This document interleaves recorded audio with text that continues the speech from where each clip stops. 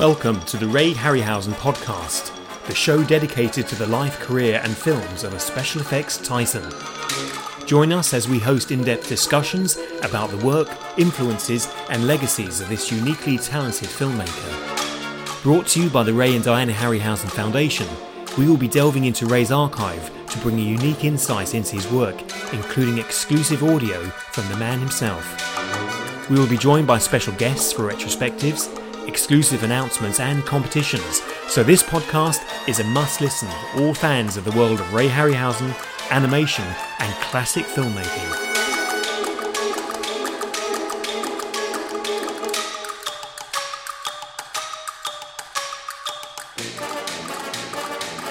Hello and welcome to episode 31 of the Ray Harryhausen podcast. I'm John Walsh, and for this episode I'm joined by a very special guest, Mr. Marshall Julius, a writer and author, and you'll probably know him from last year's hit quiz book, Vintage Geek. Hello, Marshall. Hello, John. How are you keeping? I'm doing very well, and I hope you appreciate we dedicated the opening theme tune to you there. You chose that piece of music for us for this episode. What can you tell us about that? I love that piece of music. I mean, Bernard Herrmann's, the wonderful scores that he wrote for Alfred Hitchcock and Ray Harryhausen films. I mean, absolutely timeless. Some of my favourite bits of music. And something I particularly love about that music is it sounds like a xylophone played with human bones, and it's so appropriate to the sequence. But I think we're going to discuss the sequence later in the show, so let's not get into it now, eh? Let's save that gold for a bit later. We are indeed going to save that for a bit later, and these are different times for us because normally you'll hear me co-hosting here with Connor Heaney, our collections manager, but of course in these difficult times we're having to do things differently. We're working from home, and lots of our plans for this centenary year, of course, have changed. They haven't been cancelled, but they have changed. So the exhibition that was planned at the National Gallery of Scotland, Ray Harryhausen, Titan of Cinema, has been postponed, as some of you may know, and we hope that it will take place later in the year. It definitely will be taking place. So for those of you who've booked flights or plan to come up or have tickets, then you can certainly sort something out and have those refunded and rebooked. In addition to the exhibition, the memoir Titan of Cinema by Vanessa Harryhausen herself will still be published. So the date for that might be pushed back to coincide with the launch of the actual exhibition. But in that book, she's going to be revealing personal anecdotes, memories of growing up with her father, one of the most influential filmmakers of the 20th century. Wouldn't you agree, Marshall? I would absolutely agree with that. I would absolutely. I was reading a bit about the book, and I love that it's about. She chooses like 100 iconic items, doesn't she? And she discusses them, and I think that's such a novel way to get into it. And I'm sure that it must have stirred up all sorts of wonderful memories for her. So I think that a book from her is going to come across as like really insightful and personal, and I'm looking forward to it. And you've got lots of great new photos. There's loads of new photos in there, aren't there, from the collection as well? There are things that have never been seen before as well, because there's some things in Vanessa's private collection which she's making available for the very first time, and some of those like kind of family stills and behind the scenes stuff. But she also, I think I can reveal this, she owns the full size head for Minotaur. Oh, nice. That's something fun to grow up with, I imagine. Something scary. I wonder where they kept it, in the loo maybe. Well, you'll find out in the book, but the interesting thing, the original title of the book was going to be Harryhausen 100, because of course that's the sort of hashtag we've been using for this year leading up to the centenary. And I spoke to Vanessa and said that, the best person to write this book, because of course I'd written Lost Movies book, and previous to that Richard Hollis had written the posters book, Harryhausen the Movie Posters. And I'd spoken to Ray about doing a movie posters book, and he said that he didn't think there was enough posters to warrant a book of his films. And of course there was, and it's a terrific book. But Vanessa was like, that's great, we'll do a book then for the centenary. I said, you should write it. And she thought I was joking in the sense that because she hadn't written a book yet, that somehow it would be outside of her grasp or something. But of course she is the perfect person to write it. Who better? If you were writing a book, say, about Walt Disney, and you had one of the surviving Walt Disney children available, you'd want them to write the book. You'd want to hear from them, wouldn't you? Yeah, I would just defrost one. Surely there's one, on ice somewhere where you could just pull him out the freezer with the fish fingers and say, quickly, write a book about your dad before we put you back. But maybe that's a flight of fantasy. I don't know. Well, if you could be frozen, would you be? If I could be frozen, yeah, all right. You don't seem that bothered. I don't mean like right now. Look, if I'm about to go and there's a chance that you can kind of defrost me Buck Rogers style in 1,000 years, and suddenly I'll be incredibly exotic and just desired, and I would love that. Yeah, absolutely. Do it. Or you could come back as the world's poorest man, because if all of your sort of estate has been used to keep the batteries on, to keep you frozen, you might come back as the poorest person on the planet Earth. Well, I'm a freelance journalist, so I'm already the poorest person on the planet Earth. And you said to be frozen just before you go, but you wouldn't be in your best kind of Buck Rogers state, though. You wouldn't be astronaut fit. That's true. Well, it's too late for that, I'm afraid, anyway, so I might as well get a few more months out of this old sack of flesh before you freeze me. So your book, Vintage Geek, which of course has been a very successful book, and lots of people are talking about it, has its own Ray Harryhausen chapter, and you quizzed me and other sort of well-known folk on the contents. What were you planning for the centenary? Because you were, of course, going to be involved not just with the Harryhausen Foundation, but with National Gallery of Scotland and lots of the events around that. So what kind of sneak preview can you give us of what's coming for Marshal Julius? Well, we were discussing all sorts of stuff. Obviously, it's sort of all up in the air now. But I should think once the world returns to normal, or whatever the new normal is going to be, hopefully all of those plans will, be put back into motion. So I was going to write a series of blogs. I was going to have a nice chat with Caroline Munro about her Ray Harryhausen memories. I was going to possibly, at least I hope I was going to, that at the exhibition I was going to run a Ray Harryhausen quiz with some new questions as well, so you can't just swat up using stuff from my book. I was looking forward to really just going there and poring over like every single artifact and just spending weeks and weeks there, just until they threw me out, basically.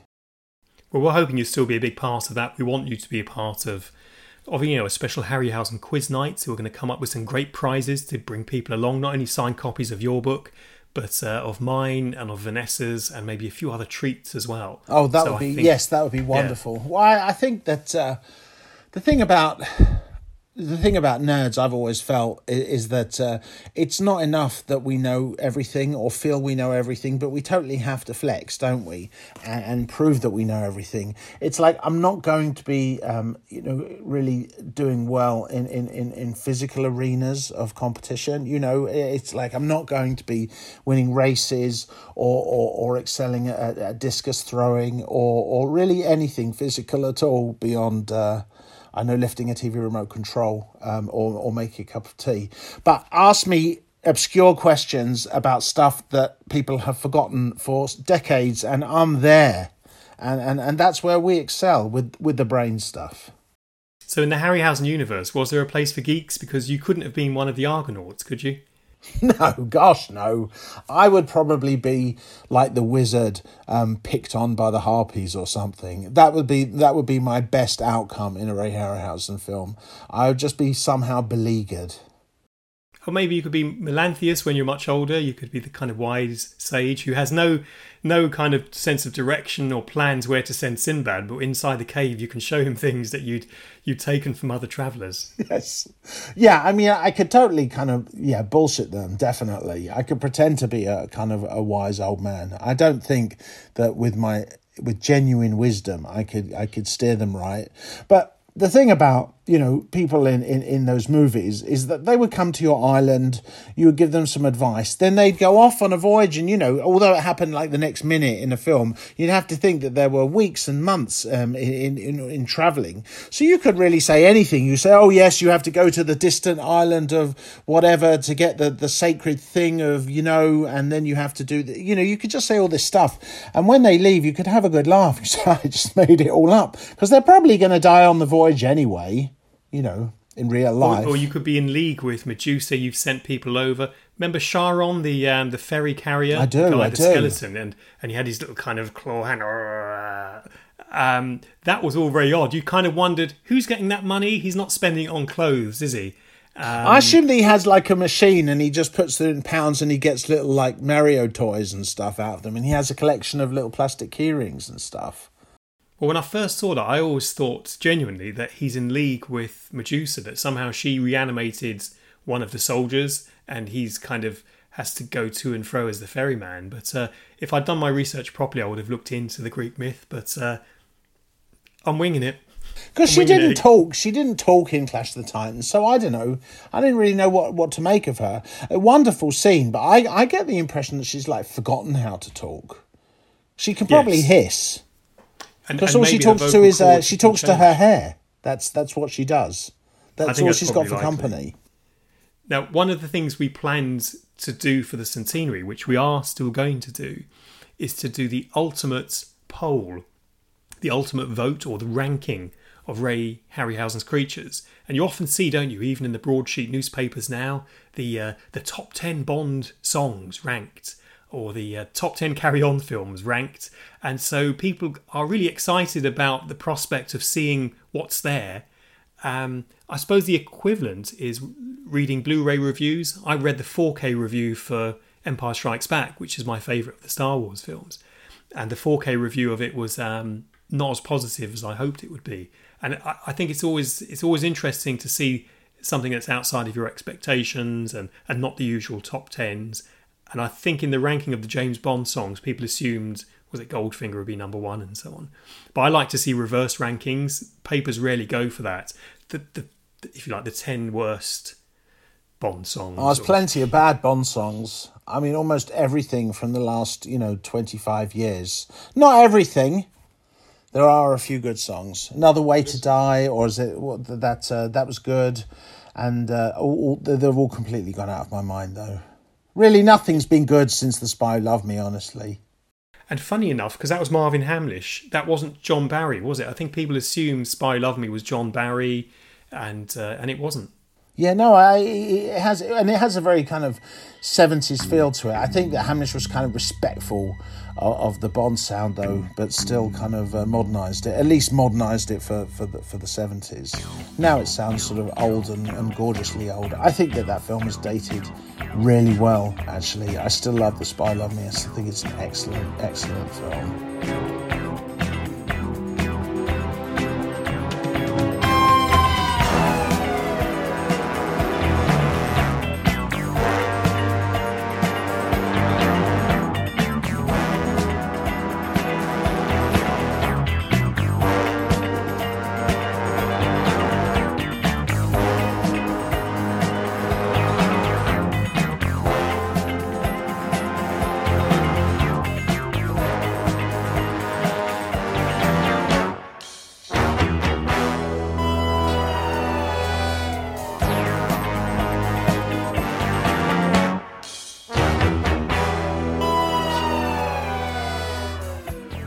I agree totally. Just a couple of years later, when Bill Conti took over the musical reins on For Your Eyes Only. That's just terrible. That's so annoying, that music. It's just really, that has horribly dated, wouldn't you say? Both the title track, which I kind of love for the fact it doesn't quite work, and the music on the film, just like, wow, it's like an episode of Heart to Heart.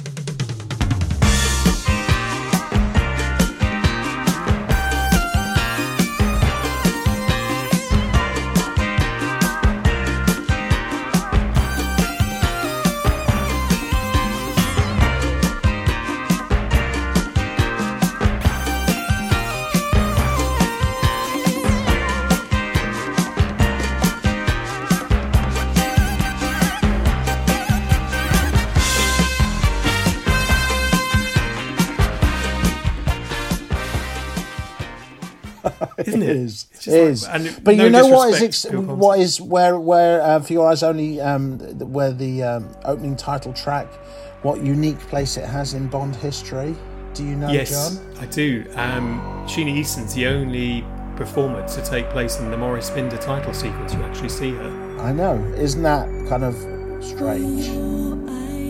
So I literally have nothing to say beyond that. It's like, yes, she's in it. Okay, that's it. That's my whole fact. For your eyes only, I never need to hide.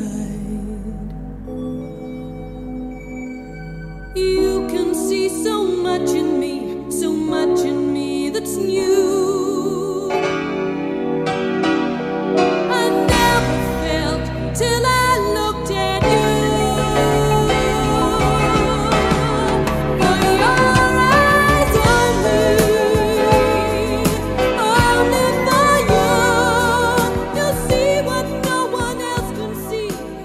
Well, you know, she sang the title theme, or the released single, for another big film from the 80s, from the makers of Superman. Do you know what that one is? Not Superman the movie. Not Santa Claus the movie. Yes. Santa Claus the movie. Really? I love that film, yes. So the full soundtrack for that, so if you dig it out, I can send you a link to it. But yeah, she did the beautiful song from that. You know, I've never seen Santa Claus the movie. That's a disgrace. That's a disgrace. I don't mind admitting it.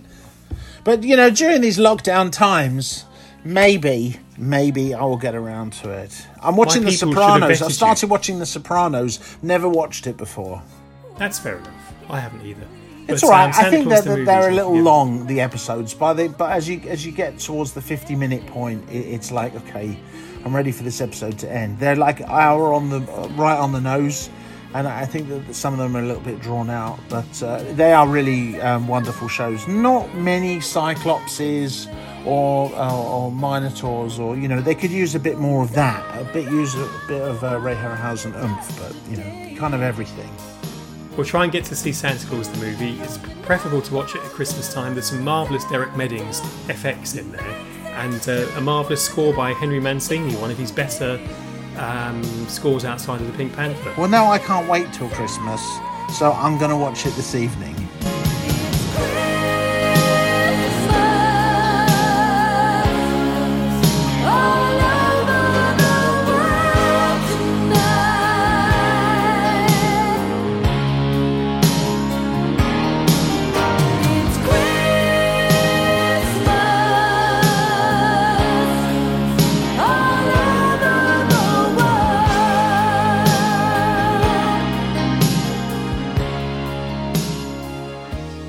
Brilliant stuff.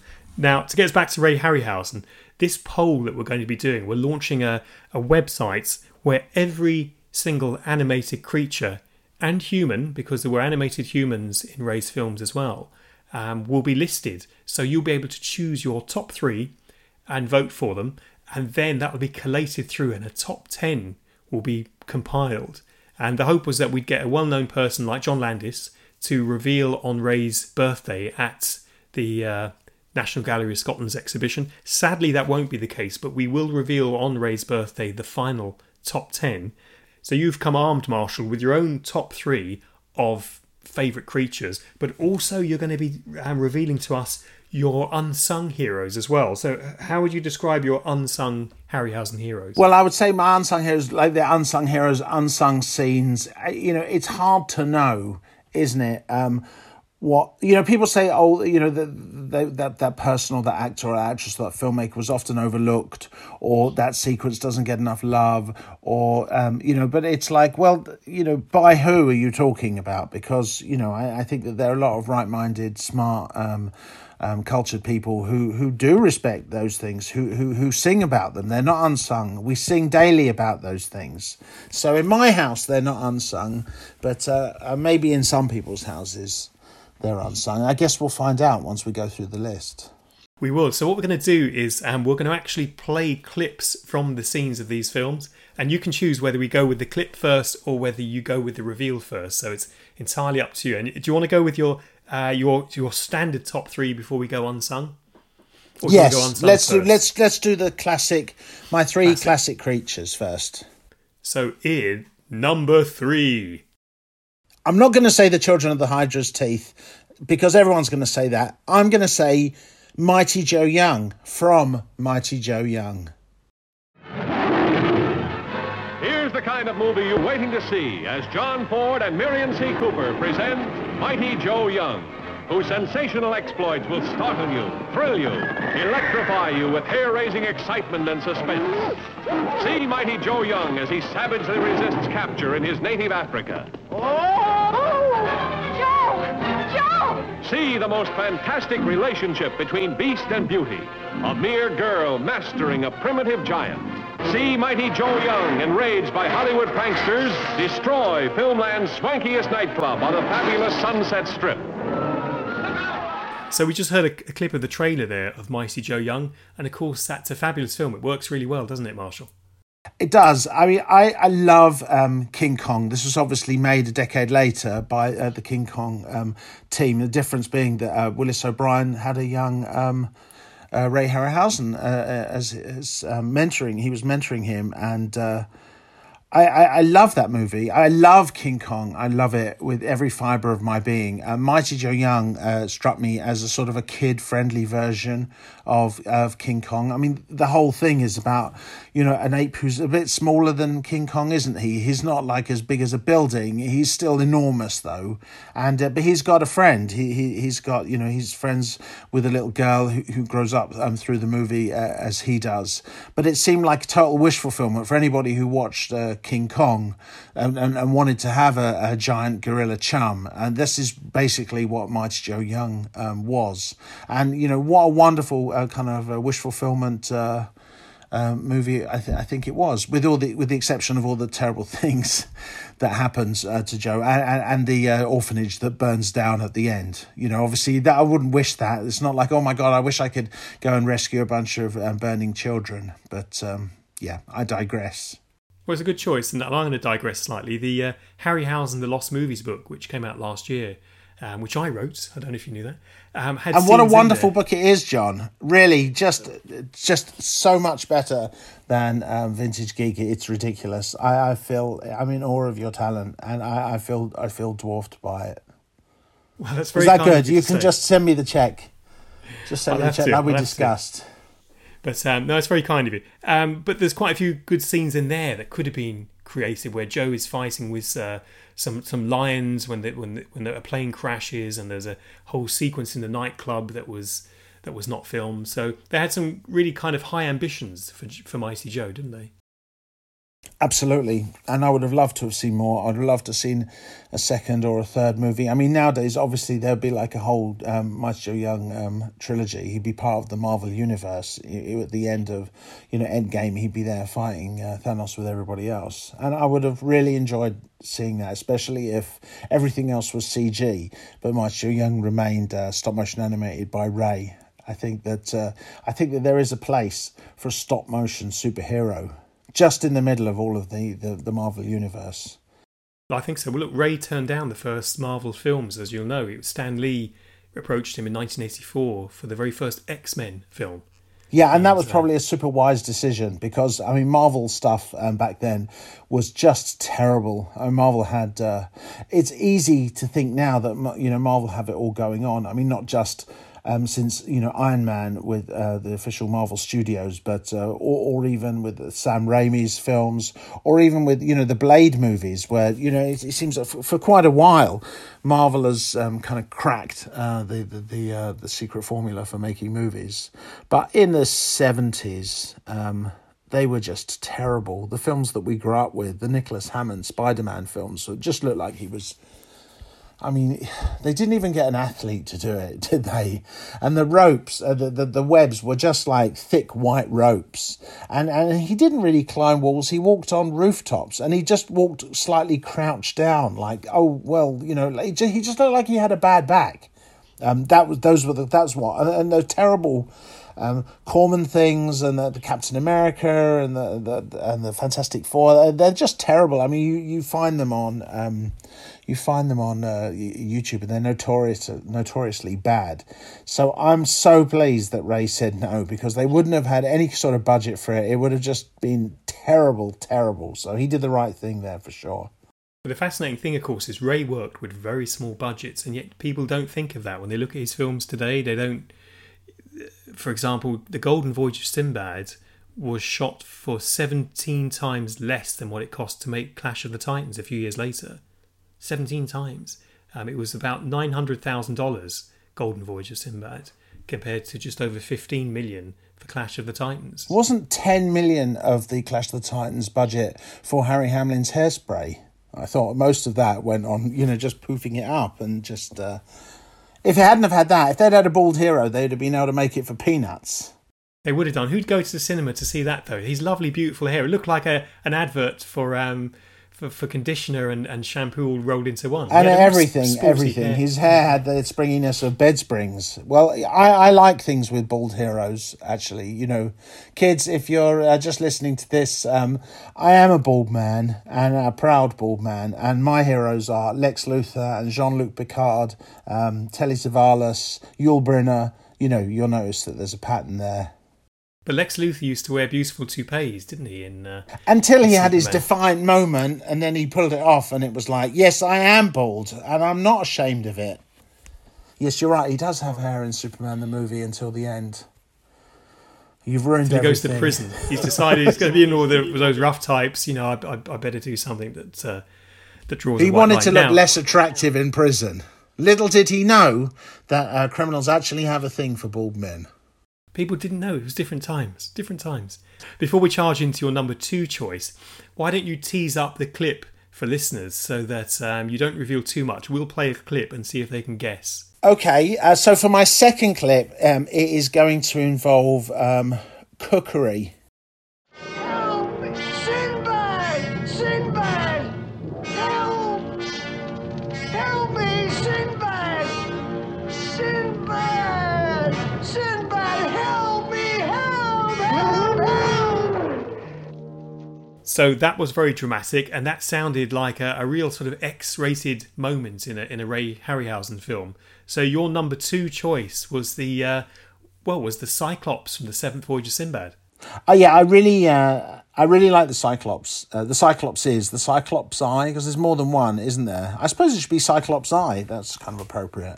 Like octopi, isn't it? Yeah, they are the indigenous residents of the island that they're on. They have every right, I feel, to repel invaders and stock up their larders for later. I love that it's not just some dumb beast. I love that the Cyclops has a cage where it drops food for later, where it grabs the people and puts them for later. I love that it cooks them on a spit. It's not just biting their heads off. It actually wants to cook them. Okay, it doesn't strip them. And if you see the way that it ties them to the spit, it's not very tight. And also, if you tie somebody to a spit using rope, the rope is going to burn and they're going to fall off into the fire. So, I mean, it didn't fully think things through, but I respect it. I think it's fantastic design. I think it's terrifying and very cool. And I like the furry trousers. It must be very hot during the summer. I was thinking that. I really, but it probably shaves, I mean, if it does everything else, there's probably, when it gets very hot, it probably just shaves its legs. And that is a sequence that was probably detailed in your book. And look, he's living by the beach, so he's getting the right combination of sun and sea, and he can stay cool. There was lots of missing scenes from the Seventh Voyage of Sinbad, some that involved the Cyclops as well. But he's a real iconic creature, isn't he? When people think of Ray's films, and when you see any kind of posters celebrating a film festival of his works, it's the Cyclops that's often in there. So you're doing really well. So Mighty Joe and the Cyclops. This is a bit like choosing lottery numbers. I wonder how many other people now will choose the Marshall 3.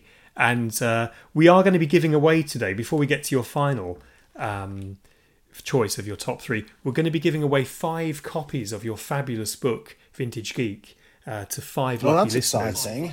And we're really pleased, and we're very grateful to be doing that. So if you want to set a question as well, and you can give that question at the end of the episode, and I will. And okay, I'll take that challenge. So the first 5 people who answer on the Ray Harryhausen page when the podcast is posted, we'll get a copy of the book, and we'll organise all of that, Marshall, so that you don't have to go out into the real world.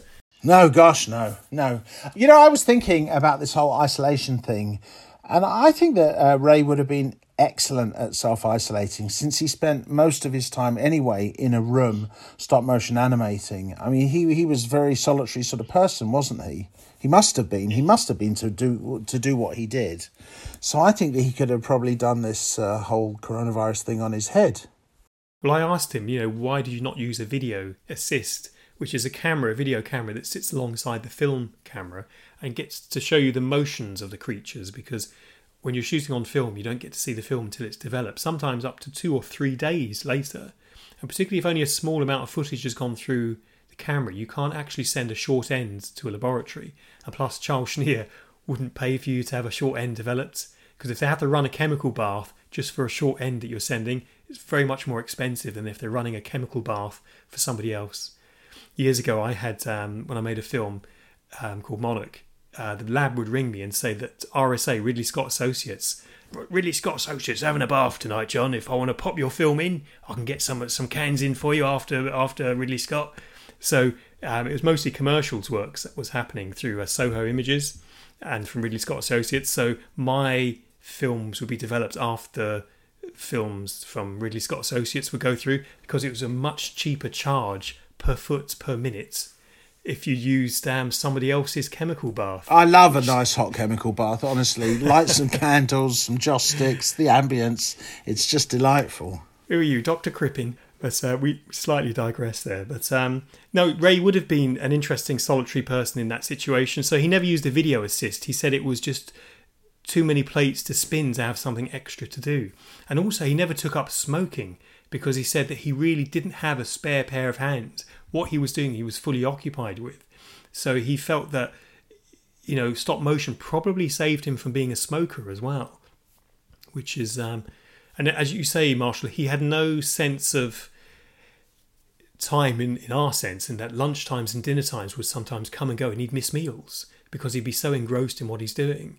And of course, there'd be no natural light coming into the studio space, so it would be easy to allow 1 hour to slip into the next. And people say they find that online, if they're doing online gaming or maybe shopping and so on, they think maybe an hour has passed and 3 or 4 hours has slipped through. So I think you're right, Ray Harryhausen and self-isolating. Plus I thought this, he used to choose films that would have isolation as their theme. And that's whether creatures who are isolated on an island, whether it's Cyclops, or major themes. H.G. Wells often talked about isolation and forms of isolation in his work. We think of the themes of First Men in the Moon, and of course the virus, spoiler, that comes in to sort of resolve the issues there. So there is a lot of recurring themes with what's happening with us today. And I might ask you for your top 3, if you've got them, isolation films as well, because people are kind of crazy talking about, it's like this film, it's like that film. So isn't the world sort of like a film? The only thing that's missing are the monsters that are attracted by the slightest sound, or the zombies that can smell your blood at 100 yards, or it's just that's all we're missing is just the one thing that turns it from the kind of mundane into the horrific, which is probably a good thing. Probably a good thing, but also have this thought. If you listen to this podcast just before you go to sleep, think this thought, that this coronavirus might be the prelude to the alien invasion. Yes, a good luck sleeping now. I'm thinking in particular the 1978 version of Invasion of the Body Snatchers. Ah, yes. That film feels like it's the coronavirus, and then the follow-up would have been the antidote comes landing in the centre of Washington in a flying saucer. I would have liked to have seen a sequel to Invasion of the Body Snatchers, because obviously at the end of the original version, Kevin McCarthy gets to the highway and he alerts the authorities, and you get the idea that actually people finally take him seriously. They're going to track down the pod people and burn them, and that will be the end of it. In the remake, which is more like a kind of a continuation, he runs out, as an old man, crazily into the road, and in front of Donald Sutherland's car, and he gets killed, doesn't he? He hits the car, he's raving, he runs off, and he gets caught by the pod people. And so I always thought the second one was what would happen if he didn't warn the world in time, because obviously he was like raving crazy man. It's only because they wanted to wrap up the first film not easily that they gave it a happy ending. But in reality, a crazy man on the highway will probably just get run over, and it would have been a much darker ending, as it was in the second film. But what a great thing, I think, to have a third film where everyone is a pod person, and then they get invaded by, say, by something else, and then we can have a laugh while they all get picked off. Yeah, well, I think there's a pitch to be done there to a studio. You never know. I'll be with you in the pitch, and depending on the look on the face of the studio head, I'll be like, what's he thinking? Like, say there was a spaceman, like, say there was an astronaut, and then he comes back down to Earth after all this stuff has happened, and then he brings with him some sort of space disease, or I have to think it through. I can't give you the whole plot off the top of my head, John, but it's just I think there's the kernel there. There's a kernel of something. There's a kernel of something there, but as a professional writer and an author, I would have expected you to have just come alive in that moment and just given me a real pitch. And well, I can leave you with this thought as we go back into the ranking.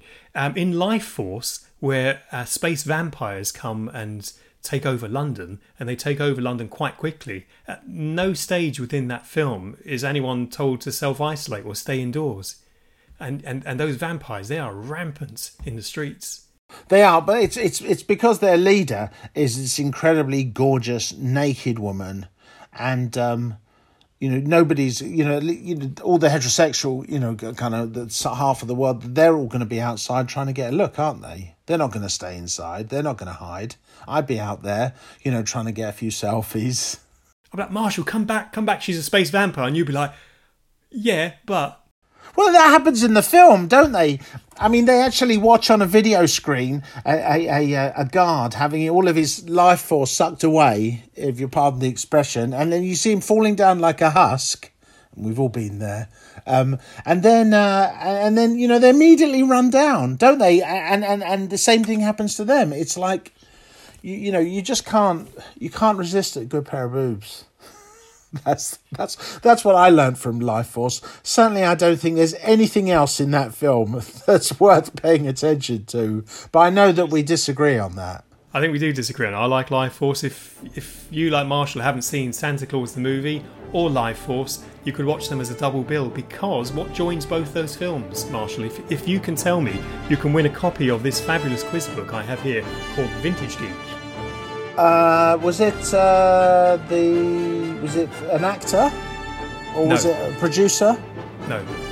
Then I don't know. They're both films. There's a lot of nudity in Santa Claus the movie. No, sadly not. Mrs. Claus. Thankfully not. That's what she gives all the elves for Christmas. No, it is quite an obscure thing, but if you know it, it's kind of obvious, and it's worth listening to the music of Henry Mancini, who we mostly know for Pink Panther and Moon River, did a brilliant job on Life Force and did a brilliant job on Santa Claus the movie. And I think sometimes when films are unsuccessful, the contributions that real artists make do get overlooked, like Derek Millett. So 2 films to have a look at there when in lockdown.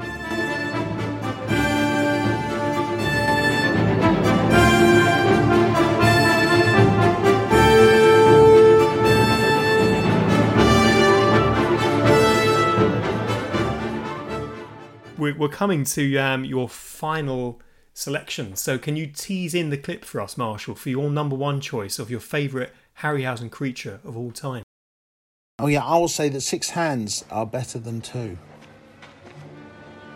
Right, let's have a listen. To the death, Kali. Death to our enemy.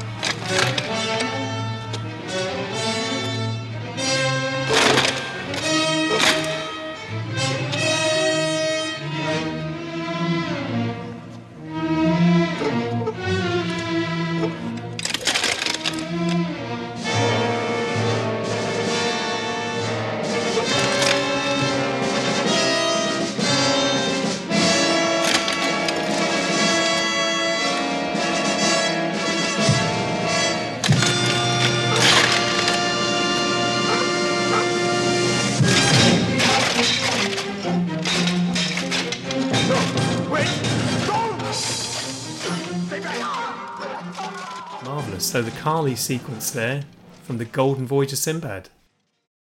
Oh, I love that movie. So much of my childhood is wrapped up in that film. I mean, you've got Tom Baker, for starters. Tom Baker, a great villain, in the role that directly led to him being cast as Doctor Who. So we have so much to be grateful for right there. Caroline Munro, just the most exotic, incredibly beautiful kind of woman, I think, from any Harryhausen movie, or really from anything. The greatest, sexiest woman in any Bond film, in any Hammer film. Basically, absolute legend. Martin Shaw as well, from The Professionals. He's in it. I went to primary school with Luke Shaw, his son. And it was while The Professionals were on TV, and it was very exciting. I remember being particularly proud when we did an IQ test, and I got a few points higher than Luke Shaw. And I thought that Martin Shaw should probably have me as his son instead. But it wasn't anything that went past, the discussion stage. Also, wonderful Miklos Rozsa score. So I really enjoyed that film. Very much. The scene itself, I think that it was perfect for Ray's style, having a statue sort of come to life, because it looks very kind of threatening, and the way that it moves really suits, like robots also suit the kind of stop motion style. There's something sort of like cold and mechanical about it, and the way that it moves all the swords in unison, and it has a kind of flair for the dramatic, the way it moves two and then two and then two. It's like with the sound effects and the music and the way that it's all edited together. I love the way that it's integrated into the scene. It's not just, a bunch of guys swinging their swords at the camera, then it cuts to, the creature kind of waving its arms or whatever and it's back and forth. You really feel like it's fighting with Sinbad and his men, and the way that they get involved. And it's just absolutely thrilling scene, and just a wonderful kind of just absolutely immortal creation as far as I'm concerned. Carly, 6 thumbs up from me. And that's been beautifully restored by Sony Pictures, who look after the Columbia catalogue. The interesting thing about Carly is that when we think about early stop-motion films and black and white films, it's somewhat easier to hide the trick of integrating live action with the animated model. Here, when it's much brighter lit, it's much harder for Ray to hide that. And yet he does it so beautifully. As you say, it's quite seamless. And it's one of the tricks that the effects people talked about on Mary Poppins, which was that when you're doing something, keep changing the technique. So whether it's someone flying or floating and so on, keep changing the technique so you have the audience on their toes. And this is a really fast cut, fast-paced sequence. And of course, now with our kind of modern eyes, we don't think anything of it. But at the time, what must audiences have thought to see a feminine character, female character, so prominent? Because often, the role is played by a beautiful woman who accompanies Sinbad. In the case of Caroline Munro, who's a fantastic actress as well, but is a if you like a weaker character or a neutral character. Whereas Carly, being a villain, being a woman, and then Margaret Whiting in Sinbad and the Eye of the Tiger, and of course Medusa in Clash of the Titans. Ray was front and centre, wasn't he, with putting female characters in those main sequences, and Maggie Smith in Clash of the Titans. There are lots of great roles for women in Ray's films. Well, yes, I've been married. My first wife. I definitely believe that some women have a deep capacity for evil, John. So I'm not surprised, and I respect Ray for shining a light on that. Definitely. Had Carly been a male figure, I don't think it would have worked as well. There is something quite seductive, isn't there, about the physique of Carly and the fact that she's quite in charge. And it's the dance. We see her dance first, don't we? Yes. It's hard to resist a gorgeous, shiny, naked statue, unless that gorgeous, shiny, naked statue has 6 swords that it's trying to skewer you with. It's just a really kind of wonderful sequence. It's a very kind of threatening creation. Also, how are you supposed to...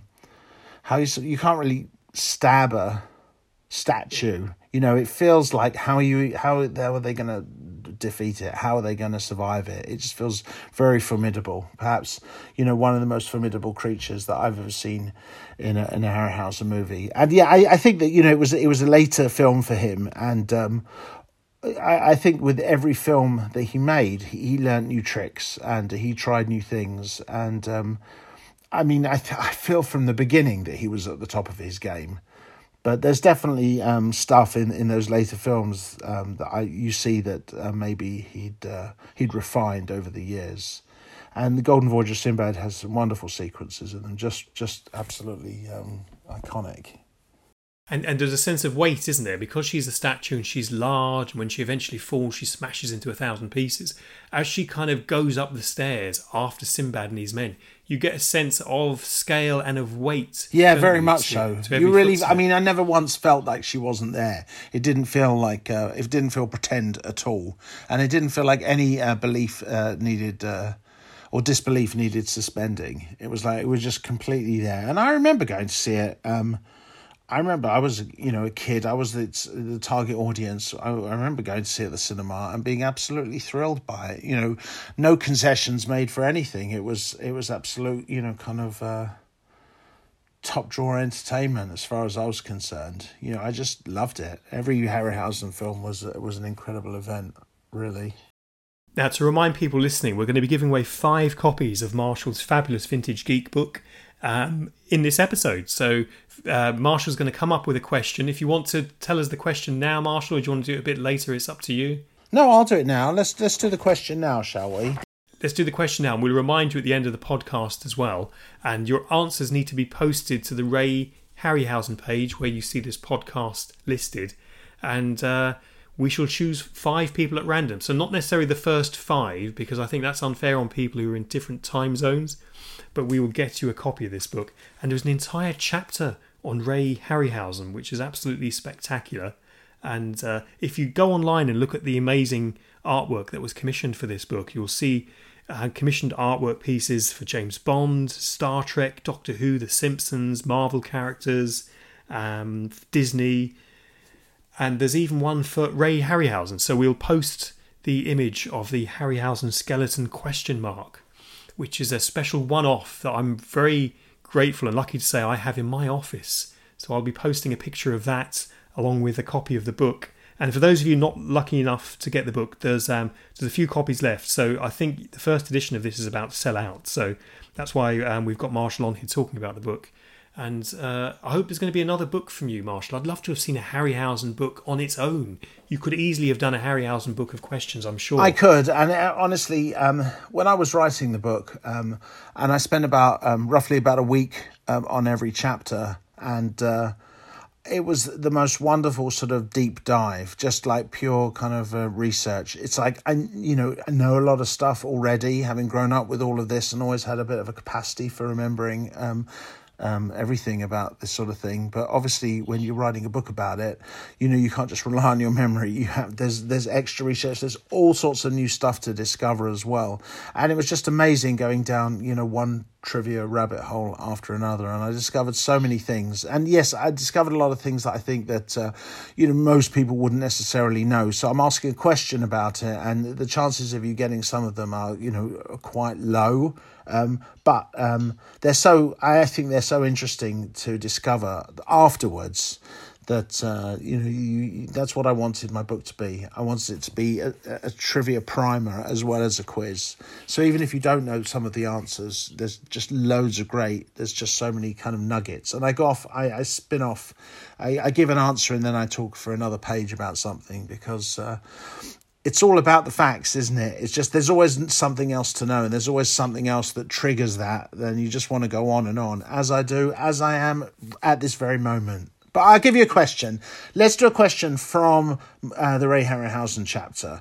So for your chance to win a copy of Vintage Geek, which we've heard is really just a wonderful book, what are the names of the 2 tribes featured in 1 million years BC? So what are the 2 prehistoric tribes featured in 1 million years BC?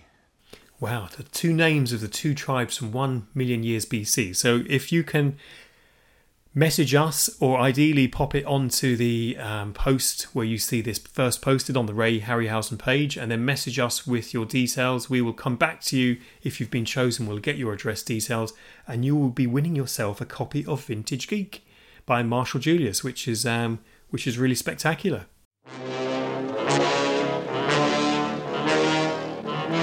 Copyright in the Ray Harryhausen podcast is owned by the Ray and Diana Harryhausen Foundation, a registered Scottish charity, number SC 001419 2020.